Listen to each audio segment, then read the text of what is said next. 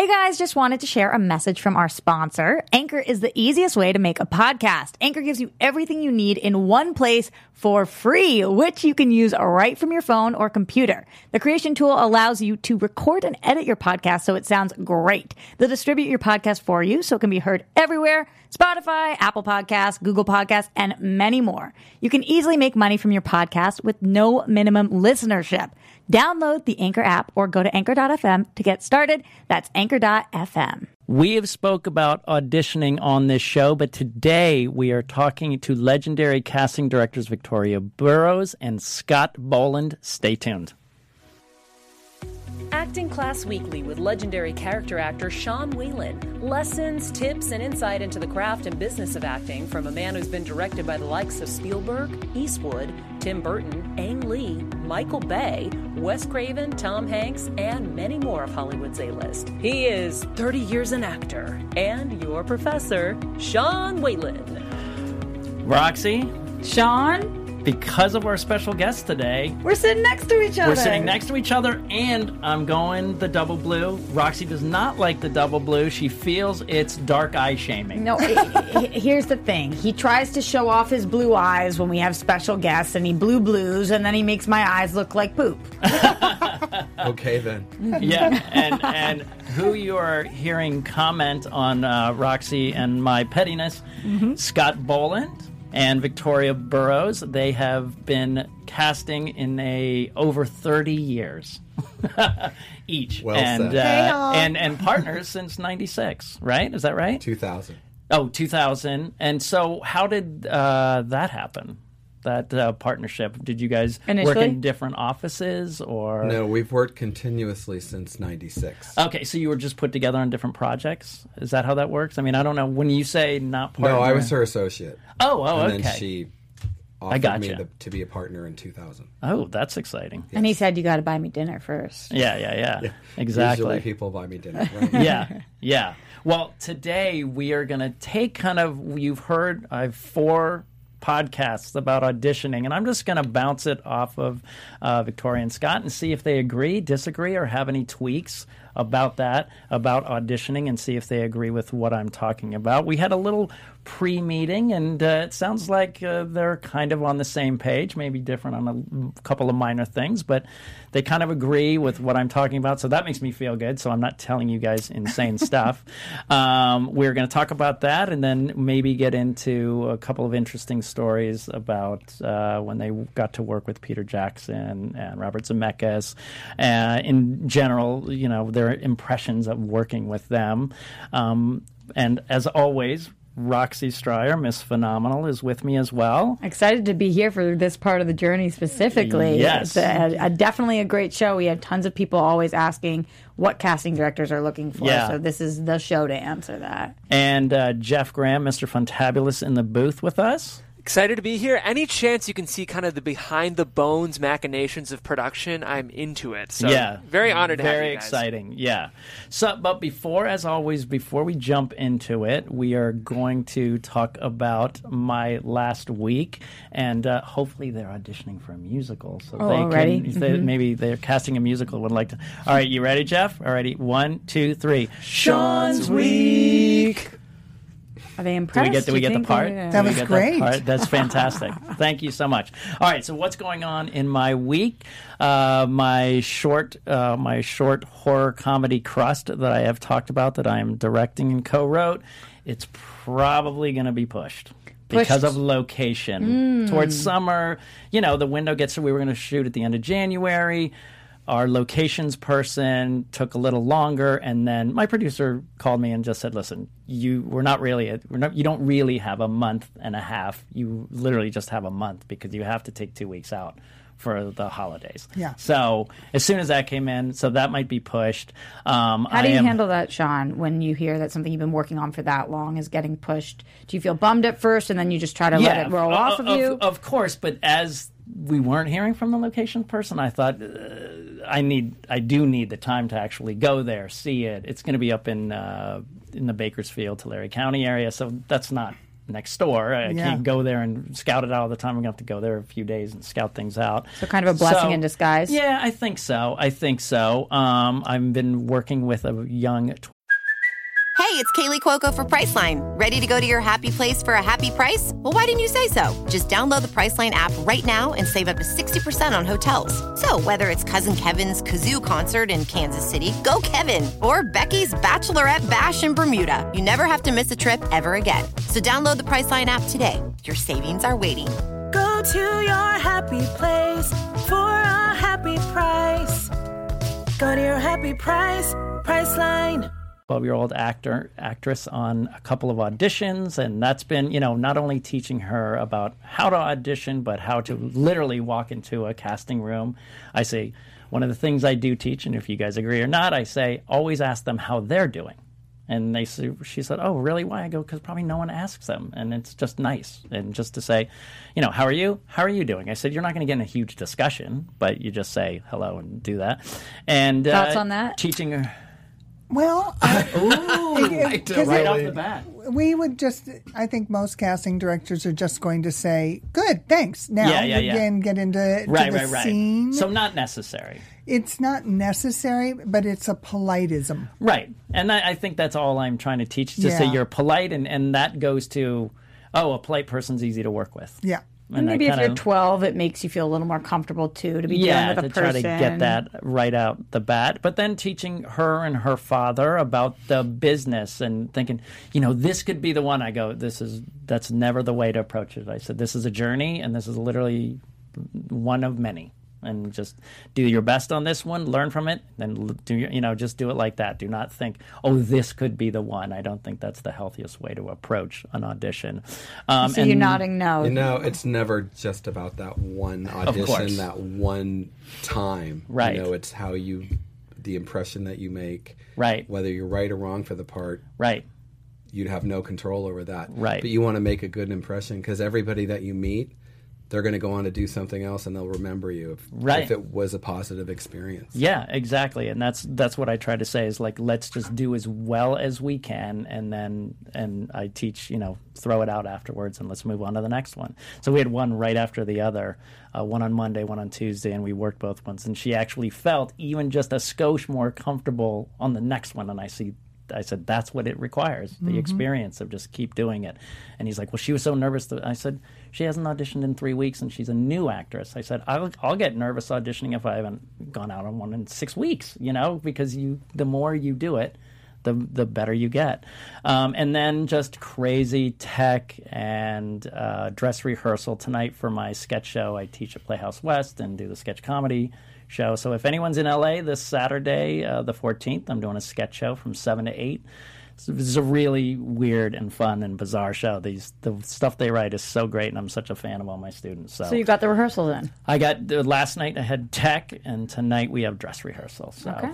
And it's Saturday night, so that's kind of everything going on with my week. And so we are going to jump into our topic, but before we do, we have to get you guys engaged, and Roxy's going to tell us about We're just that. so grateful for having you guys all here, and one of the reasons why we are able to bring in amazing casting directors like them is because you guys are asking for it, and that's what we see in the comments that you want. So if you are on iTunes right now or YouTube, like, comment, subscribe, thumbs up, 5 stars wherever you are. We love hearing from you and would really appreciate to know who you want us to book next, and also what you want us to talk about in general.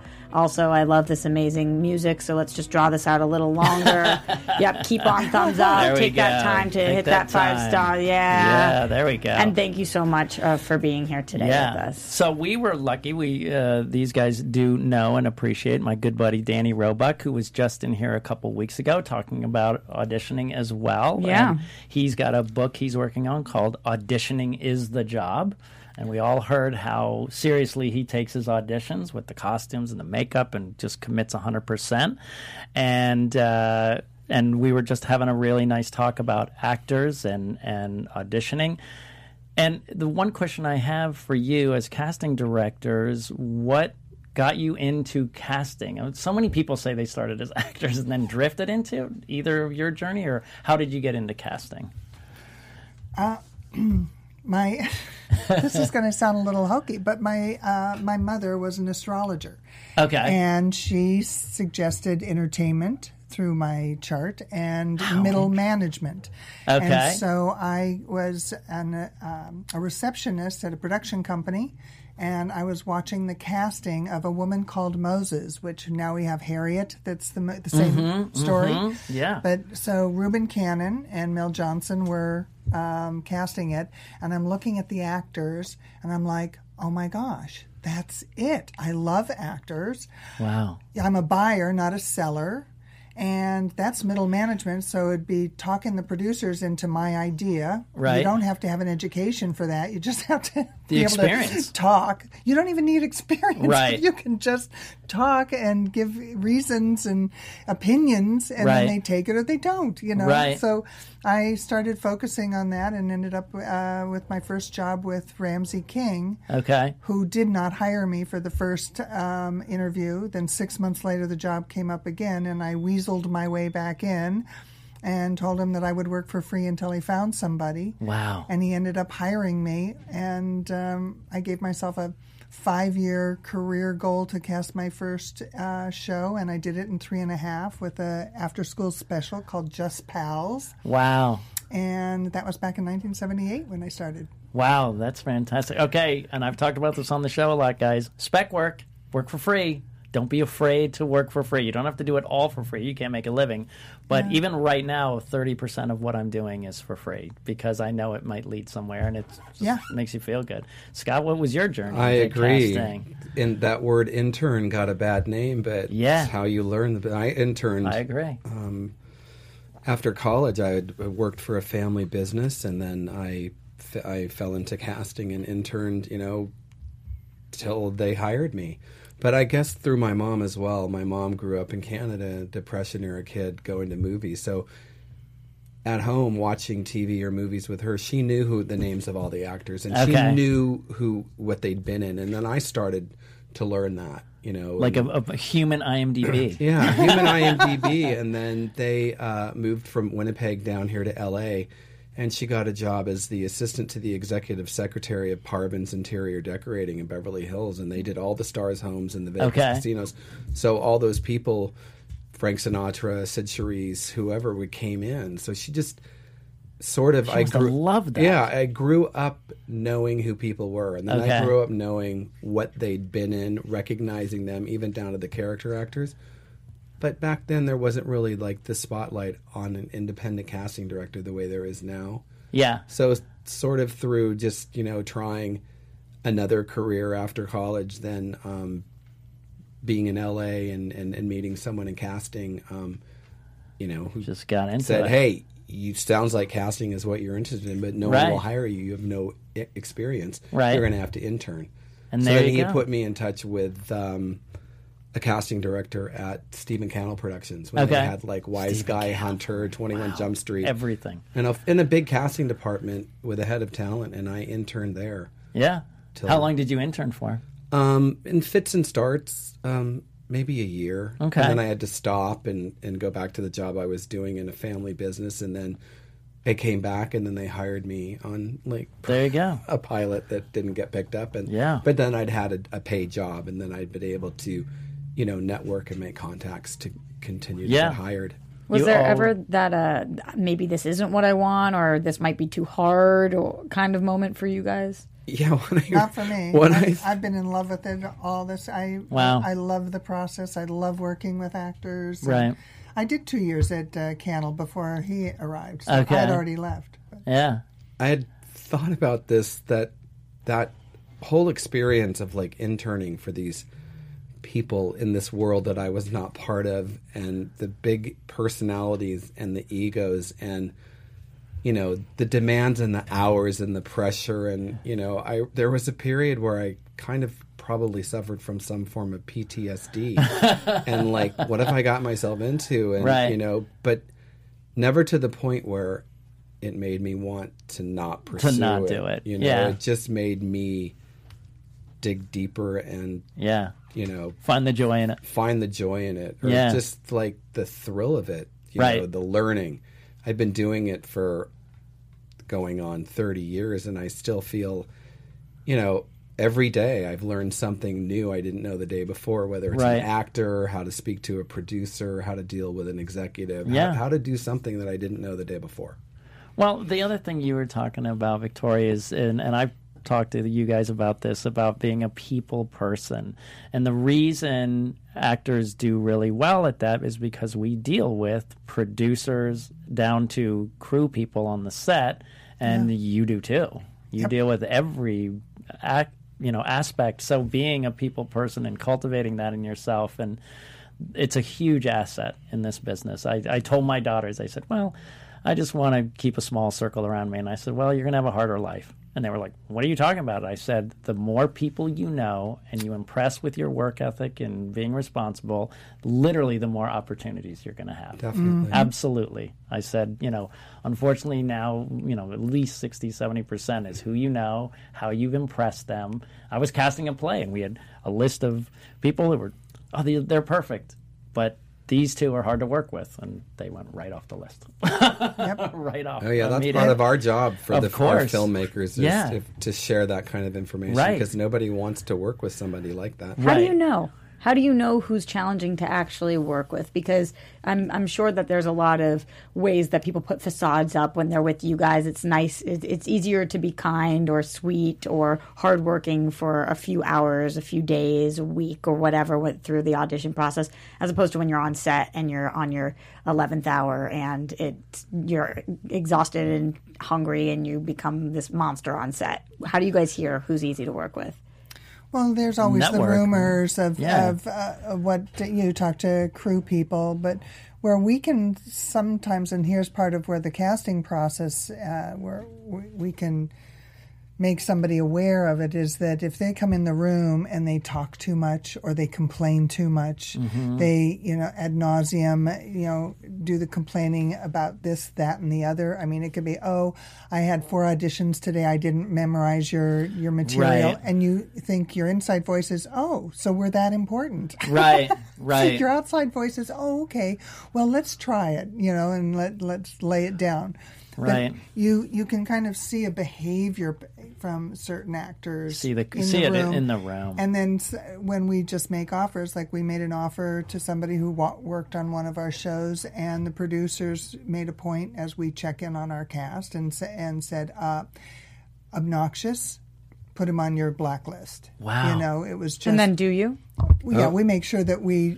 share the information. Yeah. So you wouldn't say, they're bad. You would say, we heard from so-and-so on this production, that, right? Well, there's the rumors that you hear of people on sets, and then there's your own personal experience that you have on that's going on your show that you're doing. So, you have to be very clear, because you don't want to badmouth somebody. And we've also said in the past, when we've heard something they were difficult on set, it can be, that actor could be insecure with the director's behavior, the producer's behavior, so they're going to be a little more demanding, and all of a sudden that comes across as difficult. So you really have to know the background. And the source. Right. Yeah, it's part of our job to do that research and talk to the people that worked with this artist, like maybe the project before or the project before that. And see if it's consistent. Yeah. So let's jump into also what my first podcast was about, preparing for an audition. And one of the things I talk about, and some of this is acting class stuff, but I say, listen, you have to understand what's going on in a scene. You have to understand the basics of what's going on. Now, let's say you are, I had a very cute young Hispanic girl who was just a darling, but she was homeschooled and very old-fashioned and just around her family, and she had to cuss out her mom and throw stuff at her, and she just didn't know what mean was. And you mean in a scene she had to cuss out? Right, and in a scene. And so she didn't really understand it. And she would also, she would start laughing when she did it. And I just said, we really had to work toward what would make you angry. Okay, since you're so nice, what if you saw really injustice, like some kids pushing down an old lady in the street? How would that make you feel? And then we had to get her into the understanding. How do you know when someone understands the material or not? Like, can you what do you see that's not necessarily on the page, but in their behavior that makes you understand that they understand what's going on, that they get it? I think it's easier to know when they don't understand it. Okay. Okay. If they don't understand and that's clear, do you guys try to explain? Or if you think that they might get it once you say something, or do you move on to the next person? Well, I can tell if somebody's technically saying the words and there's no emotional life behind them. Mm-hmm. So what we will do is we will give them a direction and see if they can find adapt. And make that change, or because it's hard to make someone understand. Right. You know, it's you either like get it or you don't, right? Yeah. And it's too late in the room to try to figure that out. And it helps to know how long they've had the material. Mm-hmm. You know, and then there are those actors that walk in right away and say, "Well, I read all my lines." Right. So I can imagine that context may not transfer. Right. What do you mean? They'll say to you, "I read all of my lines." Yeah, they'll say that out loud to you. Yeah, that's amazing. And they don't understand what's going on in the scene. It's very clear because they're not reading the whole story. So context and everything. Yeah, that's wild. So tip 101, read there you go. All of everyone's lines. Everybody's lines. The whole material. And if you can, you know, we always say if you can get a script. If you can get a script, great. And here's just another little tip. If you're in the waiting room and there is no script, look at the other sides and see if there's a reference. Takeaway. You know, and you get to see a little bit more of context of the film or the series or the episode. Another thing you can do is when you get your breakdown, look at the other characters and their description, then always read the storyline on the bottom of a breakdown. Yeah, that might be all you get, especially in TV. You might never see the script. Never see the script. But if you could see the whole breakdown, you get a context. Yeah, something about the context. And we've talked about, you know, obviously if there's a director or a style, you get on YouTube, you get on Netflix, you try to find their shows to get a flavor. If you're trying out for Miss Maisel and you think you're, you know, and you approach it like a Todd Solondz film, you're going to be way off the mark. You know, you have to understand the context. Now, we talked about this at our little coffee thing, and Danny talked about it as well, about how he, you know, in terms of wardrobe and what we wear when we walk in, Danny goes all the way 100%. His point of view is, you know, you guys are different. I'm sorry, I auditioned for these guys. That's how this all started. I had a really nice audition when we talked about point of view and things, and they made it very comfortable, and they made it very, you could tell they understood the material as well, but some don't have that great of imagination. Danny's point of view is, hey, I'm not going to leave it up to their imagination. I'm going to show them what I can do in this role if I book the job. So on a previous episode, Danny talked about how he has dozens of wigs in his closet, and he's got all different wardrobe, and if it's a wizard wearing an actual robe or a long beard, things that are dead on, not just alluding to, really dressing like the character. Sean, you had heard not to do that. Right, and we discussed this a little bit, and to kind of repeat what you guys had said, I said, do you have these hard and fast rules, or do you say an artist is who they are and they approach it how it's more comfortable for them? Well, when we were doing Lord of the Rings, I mean, we had everything from people coming in with the ears on and the feet on and having nothing on. But I think, you know, because it's really hard. You don't mean nothing on. You mean no. No. Yeah. Specific. They didn't come in naked. I was picturing naked, so thank you for wasn't in the room for those. Yeah. I missed that day. Don't come in naked, Darn guys. Lord of the Rings after hours. Darn it. Oh, boy. Yeah. After dark. Sorry. After dark. I forget clarification. Yeah. So I admire somebody, you know, going the distance and dressing in the vein of the character, because I think that also helps being the character. Yes. But a lot of people don't have the finances to go the full distance. Okay. So I say use your own judgment. Okay. And if there's a question, if you have a representative that wants to call to the office and say, you know, my client wants to come in a full wardrobe, is that, you know, accepted, or are they saying no? That could be one way of approaching it. But mostly enjoy seeing them bring something to the party of the character. Yeah. The words you said, which is so great at our coffee, you just said, I respect every artist is different and they need to approach it. But obviously, if someone had the best costume in the world and didn't understand the scene, none of that matters. Right. Yeah. So if people do have the means and you're coming into audition for an elf and you have elf ears, you do recommend that they should wear them. If they want to. Then they can come in and wear them. But here's what happens. Like there's been times Scott looks like he has a different opinion, but that's what makes our team fun, is that we would say to somebody, could you take the ears off for this next reading? We'll do one on, one off. Right. Because we also don't know how our producer or director is going to take that in, until they've started seeing it. Like, you can get your first day under wraps, and meaning finishing all the readings in the first day for the role, and you can send it to the producer and director and say, hey, do you like it this way or do you want it another way? Scott, what do you think? I agree. Like, we do one with, one without, so that way they can just see them as they are. But I think it's important that if you're going to go the whole 9 yards, like Dan Roebuck, who is a good actor. He's fantastic. You have to have the goods to back it up. Right. Dan can get away with it because he's going to give a performance that would be appropriate to the wardrobe. Right. I agree with Victoria. I don't think anybody should go out and blow their money to buy props and wardrobe. I still subscribe to the idea that less is more. I think it's always a good idea to give us a feel of what's going on. If you have all of it and you can create a character and give that performance, sure, I'm open to it. Go for it. Yeah. Now, a little quick couple things. I walk in, right, and I'm doing a short this weekend where I'm like, when I booked Rob Zombie's movie, he loves 70s big bushy beards. That's his thing. He's like, I want a big bushy beard. So for a few of the auditions, and they would say, uptight, clean cut, whatever, I would just go in and I would say to you, please excuse the beard. I have something that I'm booked next week.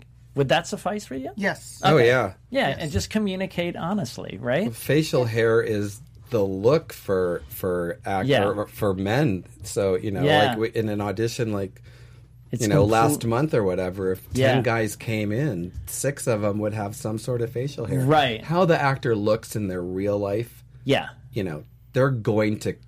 They'll do whatever, get the haircut, lose the facial hair for the job. Yeah. You have to open your see eyes. Through that is what you're saying. Yes. Okay. Well, for instance, we were having to cast John F. Kennedy at age 36, who's, he didn't wear a beard and all of that. Yeah. So the actors that were coming in, some of them had facial hair. But you leave a picture, Plus there's their demos that shows them without. So you back it up with all that stuff. Right. And then here's the age-old question that I get as an acting coach all the time. Is it okay to have my paper in my hand, or do you prefer either one? It feels like, to me, my gut is it's like the wardrobe thing. As long as you know the material and don't have it in your hand and can do it without it in your hand, that's fine. But it's always good to just have it, because I'd rather have you just have it if you get nervous to pull it off there. What are your thoughts on that? Well, I used to subscribe to the fact of, reading, which we used to call cold reading audition, or now it's audition, was have your sides in your hands, because that always makes us aware that it's not a full performance. Right. I now subscribe to the fact that this is a $1,000 job if it's a day role. It could be a $60,000 job if it's a Schedule F job. Right. And I expect an actor to be off book and create the whole character within the body. It's not just a talking head. Yes. So it's a job. So you want to be the best that you can at the job. And when you hold on to a paper, it's like, there's a part of your body that isn't in the scene. Okay. And isn't part. So it creates an awkwardness that I have noticed. Okay. So I would recommend, if let's say there's 3 scenes. Yeah. And you get the audition the day before and it's just really hard to memorize. Yeah. Get one memorized. Okay. So you can put the paper down and do the performance. Okay. as what you would do maybe on set. Yeah. And then the other two, you can pick up the sides and use those. It's interesting because I've recently been off book 100%, but I'll still have it in my hand. And it won't... to put it on a chair next to you, or put it on the ground in case, because we all have fear and nerves get us, and so you drop a line. Yeah. So it's fair to stop and start again, but for the most part, this means bucks. Yeah. So do you agree with that? Yeah, more or less. I think it's a kind of a lot of actors have a personal preference to have it in their hand. Mm-hmm. So you have if that's just what you're going to do, you have to make sure that it's not moving around and up in your face, distracting. But then if we do an audition, time permitting, we always do it twice. Let the actor do it the way they brought it in the room. Mm-hmm. Then we'll do it a second time, maybe give some direction. If I notice that the actor had it in their hands the whole time and never looked at it, then I'm going to say, put it down. You never looked at it. Interesting. Or because that's what I did. That's what I do. Or if it is that safety net and the actor is just uncomfortable with letting them go completely, how can you utilize the paper in the scene? Right. Is it something where it can be like a file, a clipboard, or like Victoria said, put it down on the chair next to you or whatever, so that you if you have to look at it. Or hold it if you're sitting down. Hold it down here so the camera's not getting it. Right. You got to figure out how to cheat it if you're going to insist on holding on to it. That's interesting. Okay, so waiting room. Then I did another episode about the waiting room. How does lateness fit into you guys? Does it bother you? No bueno. No, right? It bothers me. Yeah. That's. I say get there early. It's LA. There's traffic, but you should get there early. Right. You should get there 15 or 20 minutes early. I always say a half an hour early because it's really going to be 20 minutes. You it's never not know. Be, right. You could get in early. Maybe you'll get in scene earlier. Earlier. But you got to be on time. It's a job interview like any other job interview. Right. That's a huge pet peeve for me. Yeah. If you are going to be late, let people know immediately. Then have your agent or manager call ahead and say, they're running 15 minutes behind. That's not a problem. That's what I always say. I always say, if they say, hey, Sean's calling from, there's construction on La Cienega, he's running late. Yeah. Exactly. Because you can't, sometimes even that half hour goes away with a big accident on a freeway. Right. Mm-hmm. Any tips for headshots? You just said you'll excuse, like, say you got a headshot of me and I'm clean cut, but I walked in with a bushy beard and say, hey, I'm doing this movie. And does headshot tips? Is it, the number one rule we always hear is look like your headshot.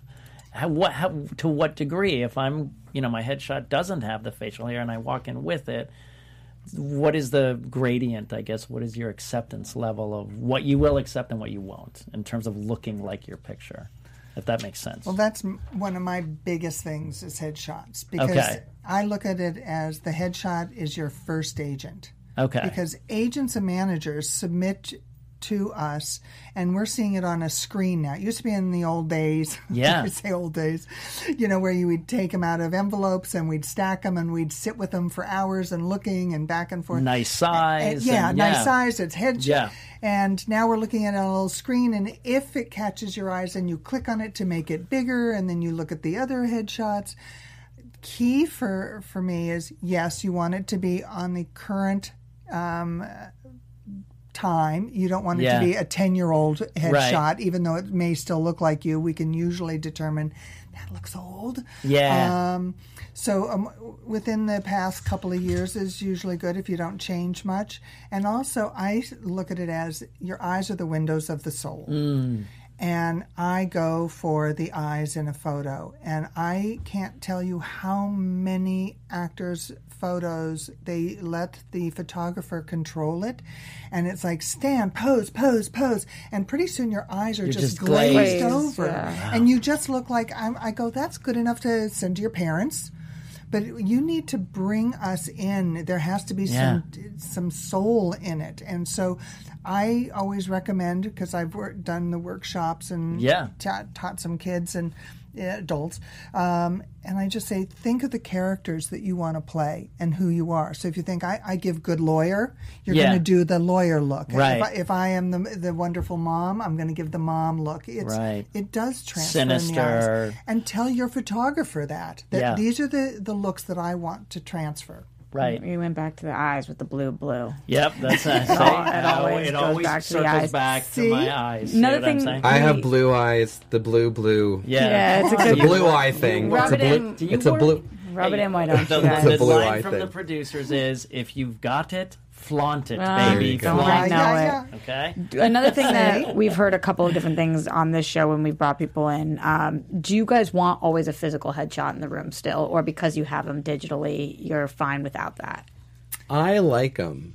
It's a throwback to the old days or whatever. But yeah, a lot of some actors bring them, some don't. Some say, yeah, I'm told not to bring them because I guess other casting directors don't want them. It's not that I really do anything, though. People who stand out, you can make a file on your desktop, sure, to keep in mind, or you can keep a physical keep in mind, right? But I think if you're any job interview you go to, you're going to bring your resume. That's your resume. That's your resume. Yeah. You agree? Yeah. I'm of the mind, don't bother with the photo. The resume is a good idea because I have our assistant always print out the IMDb picture and resume, so I get a little brief.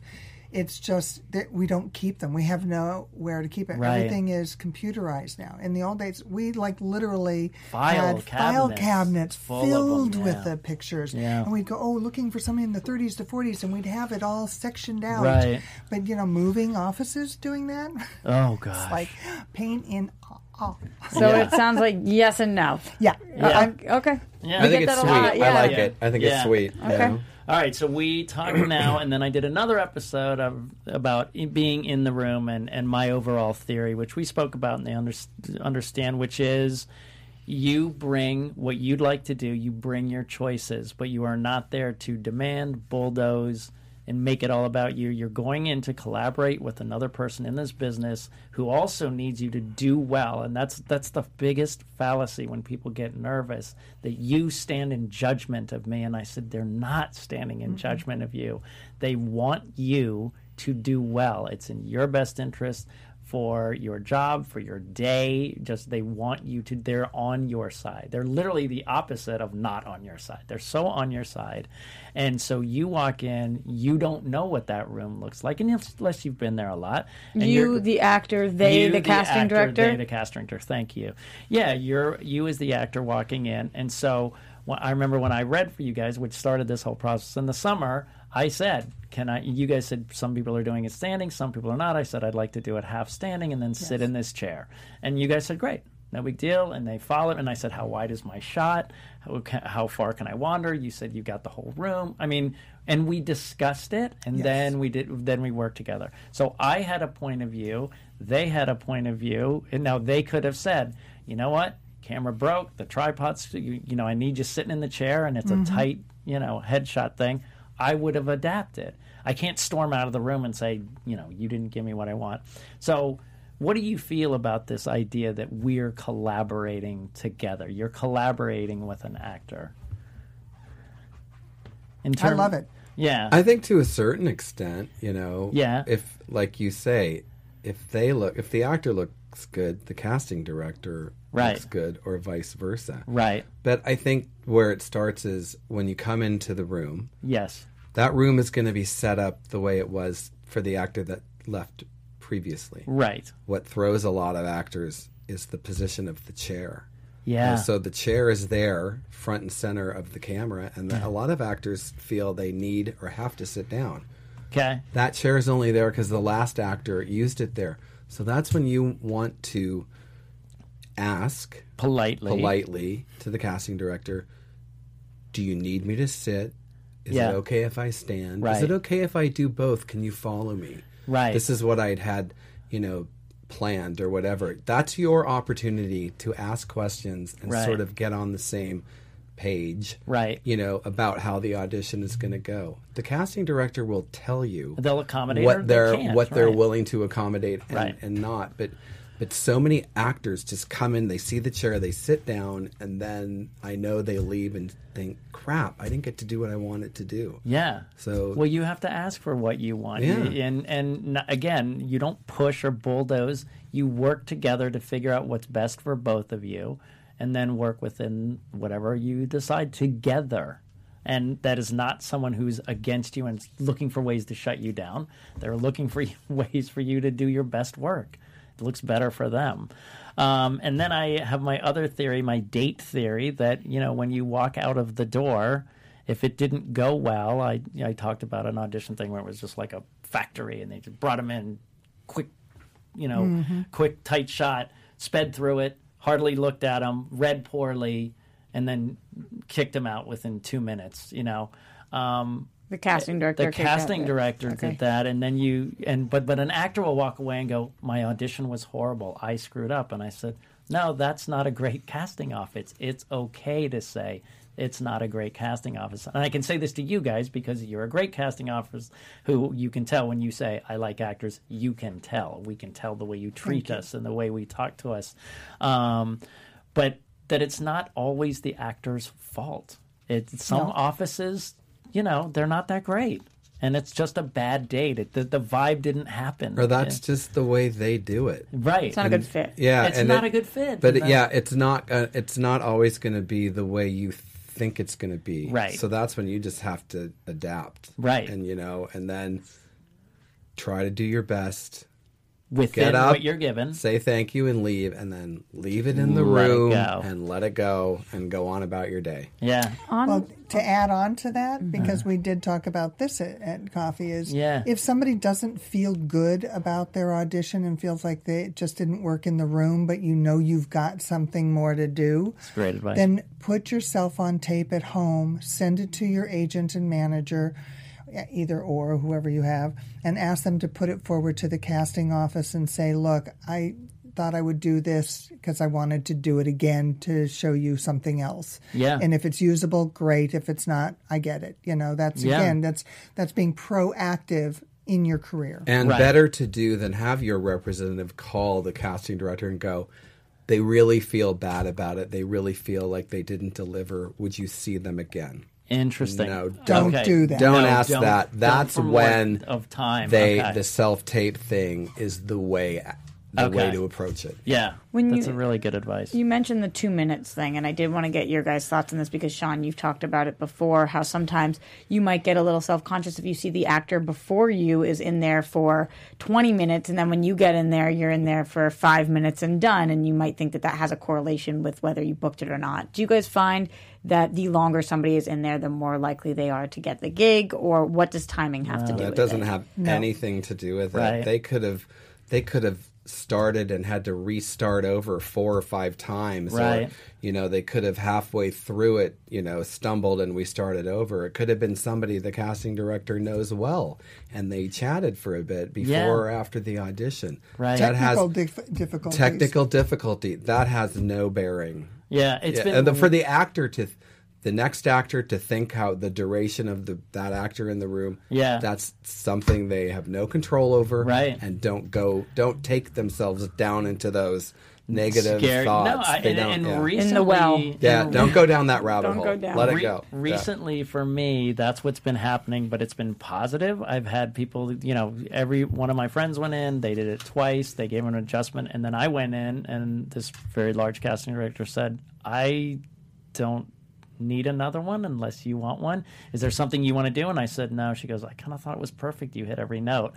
And I walked out, and that's been happening recently. The guys are going in, and I can hear them adjusting or saying, "You know what, you didn't really understand this part." And I'll go in and just do it well, and they go, "Okay, you're good." And I was like, all right, but this, and the still part of it, you go, "I'm so glad." You have to walk out and go, "I'm so glad the audition went well." It doesn't mean, "Oh, I booked this one." Mm-hmm. That's what you've got to get rid of. That's a really interesting point, though. Yeah.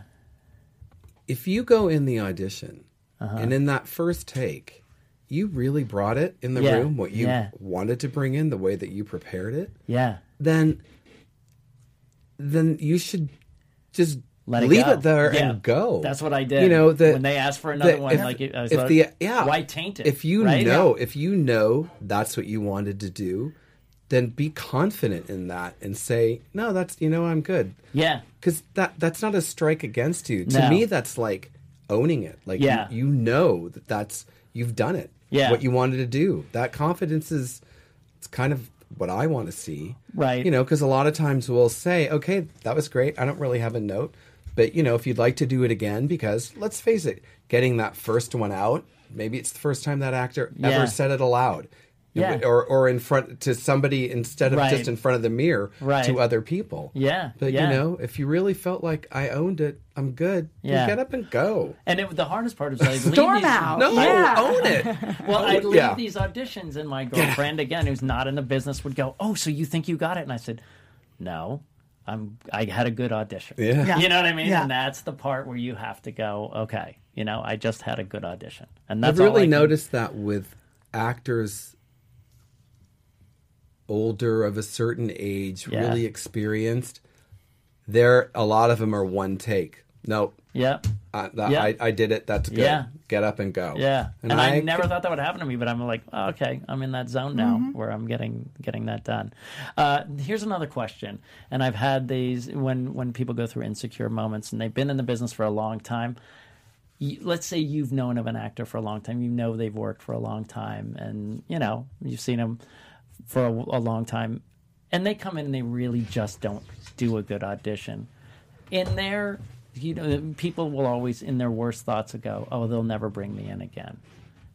Do you just go, they had a bad audition, or do you really go, well, they're not really good anymore? I don't think it's probably absolute, right? It's not absolute. Yeah. We look at it as, at least I do, it was just one of those bad days. It could be, what we thought this would be the role for them, and ultimately it really isn't their role. Yeah. If we just feel that they just were a bad reader with that, then we back it up with demo tape, which is a series of their work on tape that we'll show to a producer and director. There was an actress that we brought, had her self-tape that for a big film that we were doing, and she just didn't do very well. Okay. And so I wrote notes and said, this is what our director's looking for. Please do it again. The agent called and said, why do you see her playing a drug addict? Right. And I was like, just trust me. We have this vision for her that she's the gal. So she did our notes. She got the job.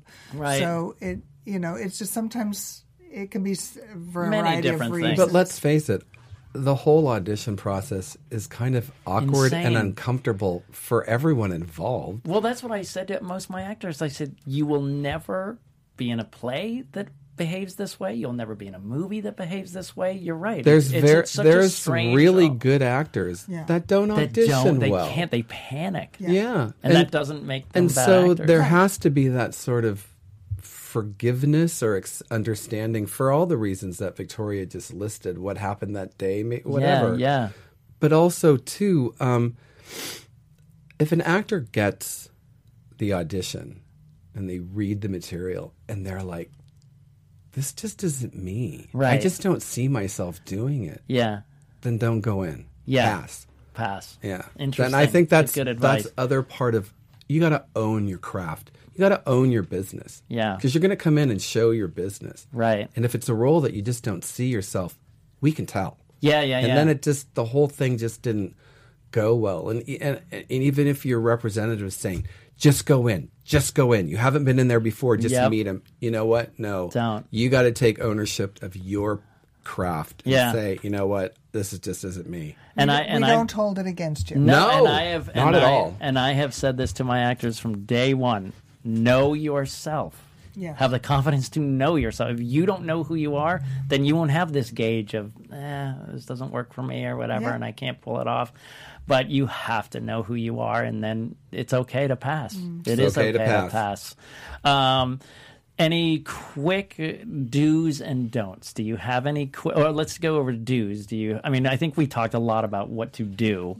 It'd probably be best at any like hardline don'ts that you have. A few don'ts that you say, if you could say a few to an actor. For when people are auditioning? For when people are auditioning. Don't touch us. Don't touch you. If they know you, if they know you, do you want no? Oh.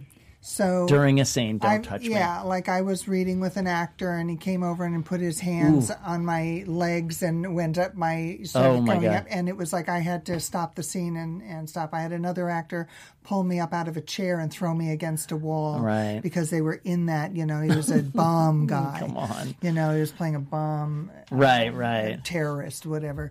It's if there's or kissing, can I kiss you? No, ask first. Hey, I was planning on. Yeah. And that would be the thing, is to ask. But usually, there's me doing the camera, Scott sitting usually reading with the actors, and then you're 3 or 4 feet away. Yeah. So coming into you already lost our your space, shot too. Yeah, you lost lose the shot. Yeah. You're not being respectful to us. So that would be a big do not. That's a good one. Years and years ago, I was an assistant on a Beach Boys movie that was part of the time of their story with Charles Manson. Okay. And so we were bringing in all these crazy Charles Mansons. And this guy, the guy that got the role, he, was standing and talking in the scene. And I was reading opposite him. And then he crouched down. And then he crawled across the room right up to me, and he kissed my feet, the tops of my shoes. Oh my God. And it completely freaked me out. Right. He got it because he was crazy. so creepy, but that really freaked me out. And then, I don't know, in the last couple of years, a well-known actor, he came in the room, and he came up and really thumped me on the chest. And that really pissed me off. Yeah. That really pissed me off. Yeah. And and just for my actors, and I tell them this in scenes, if you're doing a physical thing and you're kissing, you just lean over quietly and do a thing like that. Or if you were going to thump, you can thump against nothing. Yeah. I go, if you do just pantomime it with purpose. Yes. Give us a feel for what's going on. Right. Exactly. That's what you do. Yeah. I've had to do crazy physical auditions with getting punched and, crazy. How do you guys feel about afterwards? Thank yous, presents. I've heard casting directors have different feels on cards and thank you cards, things like that. That's nice if you want to do that. If you're compelled to do it, it's always nice to get a feel good. Appreciate your time and stuff. I don't think you have to do the gifts so much just for an audition. If you get the job and you want to do something like that, it's always delightful. Yeah. But if you're going to do gifts, send booze, not cookies. For crying out loud. Agreed. Hi. Wine. Wine. No. But I'm going to go back to one other do not. Okay. Is don't come in making excuses. Yes. That's always like, oh, I was, at another audition and I'm not dressed because I was dressed for theirs and not yours. You have to make us understand. What if someone came in and said, I've been sick? Because I've heard that one before. You mean vocally? Like my throat? I pulled myself out of bed to be here, and you know what I mean? Well, I hate that. I don't want people who are sick to come in. That's what I said. Reschedule. Yeah, Do reschedule, right? We prefer to reschedule or have the agent call and say, how many days do you have left? They're feeling really sickly. Do they pull themselves in or do they stay away? But what if someone's saying, the reason I didn't prepare as well is because I'm not sick now, but I was sick, or I was up all night with a show. You don't want to hear it, right? No one wants to hear it. I've talked about this, guys, too. No one wants to hear excuses. No one's successful. Most people who complain or give excuses are not successful in many aspects of their life. So that's not a good idea. And also don't come in where, like, if you're coming in for a doctor role and you come in wearing fatigues, like you've just been in a military one, that's like a big no-no. At least have something, that is in the vein of the character. Right. Preferably. What about questions? If there was a certain pronunciation they don't understand or a line that they're not sure Very about, fair. to ask beforehand. In that coming in and the greeting where you're going to ask about the room and any questions? Any questions? That is your opportunity to get those answers. Right. I think we're a little tight on, unfortunately, you were just saying in general, it was a pleasure to work with Robert Zemeckis and Peter Jackson, right? Always great. Wow. I know, I got to bring you guys in. I want to just talk about Andy Serkis because he's like the greatest guy in the world. He's amazing. Is he just such a wonderful, amazing. I mean, just so talented, but I would love to have you back, and we were talking about a Q&A thing where just people would just send in questions for you guys. We'd love to have you back. If that would be fun. But listen, guys, you talk about a gift. I went in, I made choices, I had a nice audition, it was relaxed, and that's why I started talking to Scott, and that's how this happened, because I did the work. I didn't get the role. I said, but they didn't get, I sent the emails. Well, were you wearing the blue and blue? I wasn't wearing the blue and blue. No, and I was perhaps that. We know what happened now. Yeah. Yeah, you didn't get the result. All I heard was Scott turned to Victoria and goes, he had blue eyes and he didn't work it? Why would he not work that blue eye?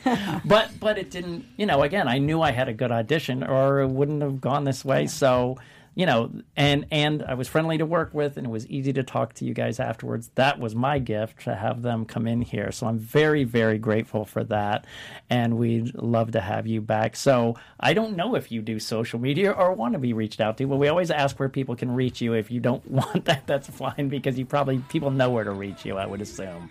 Right? Did you look to know what the name was on social media? Yeah, I'm trying to go. I have a Twitter and I have an Instagram, but it's I forget. I have no social media. There you go. Scott doesn't. Nice. Okay. And at Roxy? Well, you guys can find me everywhere at Roxy Stryer.